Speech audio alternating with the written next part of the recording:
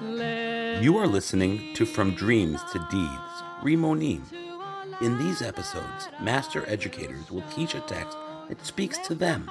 In this first episode, Dr. Erica Brown teaches on the theme of repentance.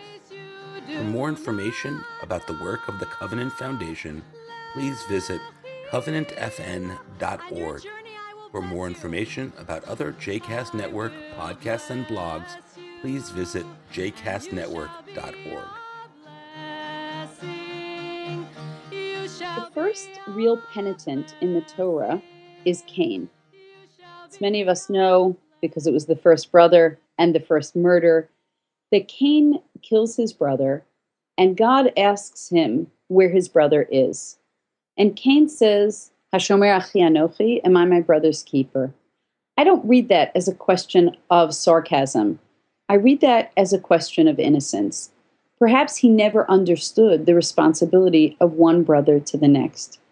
God then makes it very concrete for Cain, and he tells him that his brother's blood is seeping in the ground.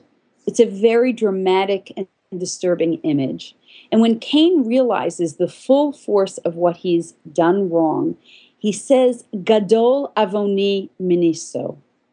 This is translated inaccurately in most English translations as, my punishment is too great to bear, which would make Cain not only the first murderer, but also the first chutzpah man in civilization. The first person to say to God as judge, you have punished me too much. The word avon, though, as we see in so many of our high holiday translations, means sin. And I believe this is Cain feeling the full force of regret. Gadol avoni miniso, my sin is too great to bear. I cannot live with myself. Because not only have you punished me as a wanderer, but I realize now that anyone who wants to kill me can do that. Because if I acted on my most base, negative, evil instincts, then anyone can do the same. So he comes to recognize a certain reality of a life where we all act without constraint. And he says, I am distant from you, God. In killing my brother Abel, I thought there'd just be the two of us in the universe. But in fact, in killing my brother Abel, in this act of disobedience, I have alienated you further from my world. Now, why do I call Cain the first penitent? Because he had this immense regret, because God said you'll be a wanderer, he was determined to change his fate. And only a few verses later, in 4:17 of Genesis, it says that Cain married a woman, had a child, built a city, and named that city after his son. That's not the act of a wanderer. That's the act of a penitent who says, I have to redeem my sin by building society because my first act was to destroy an aspect of society. I want to read what I think is one of the most fascinating midrashim, rabbinic embellishments of this text.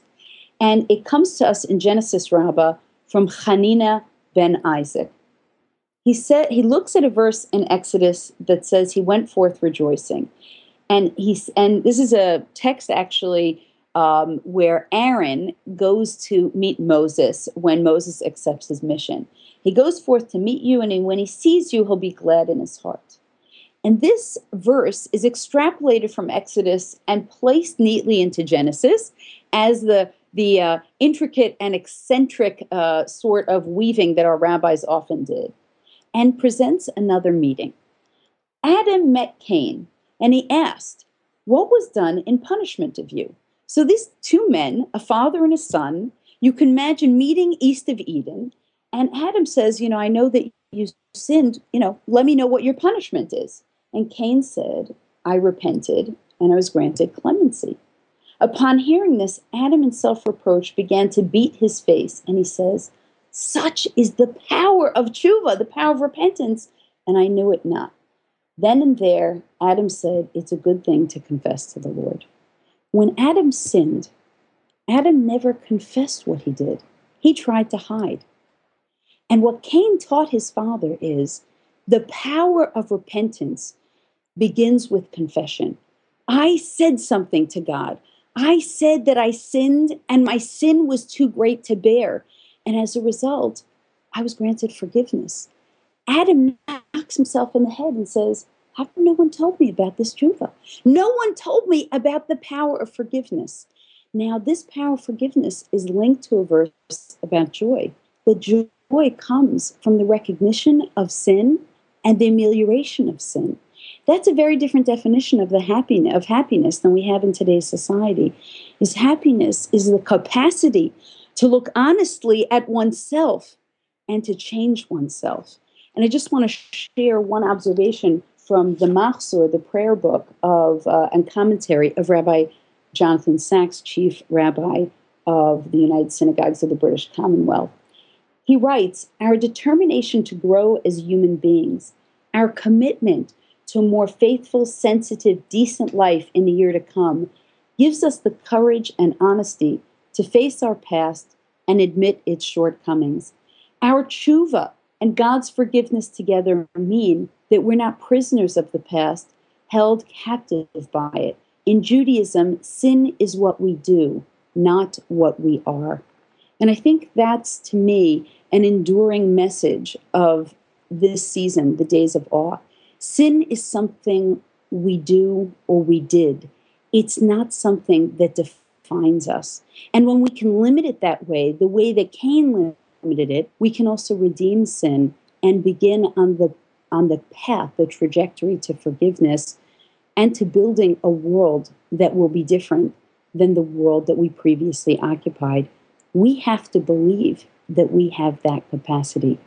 Rabbi Kook once wrote that at the actual moment of sin, we begin the process or the path to redemption. So the actual act of sin is the first act of tshuva.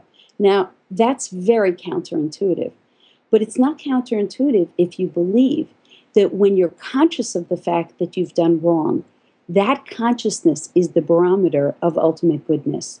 It's that consciousness that we've done wrong that will bring us to the consciousness to do right, and the admission that we've done wrong, which leads us on the path ultimately to forgiveness and to change. Wishing you a wonderful new year. We hope that you've enjoyed this episode. Our next episode will come out on Wednesday, October 3rd, and will feature Master Educator Rivi Pupklo-Klutenik. The opening and closing music on this episode was Lichi Lach by Debbie Friedman, recorded live at the Covenant Award Dinner in 1996.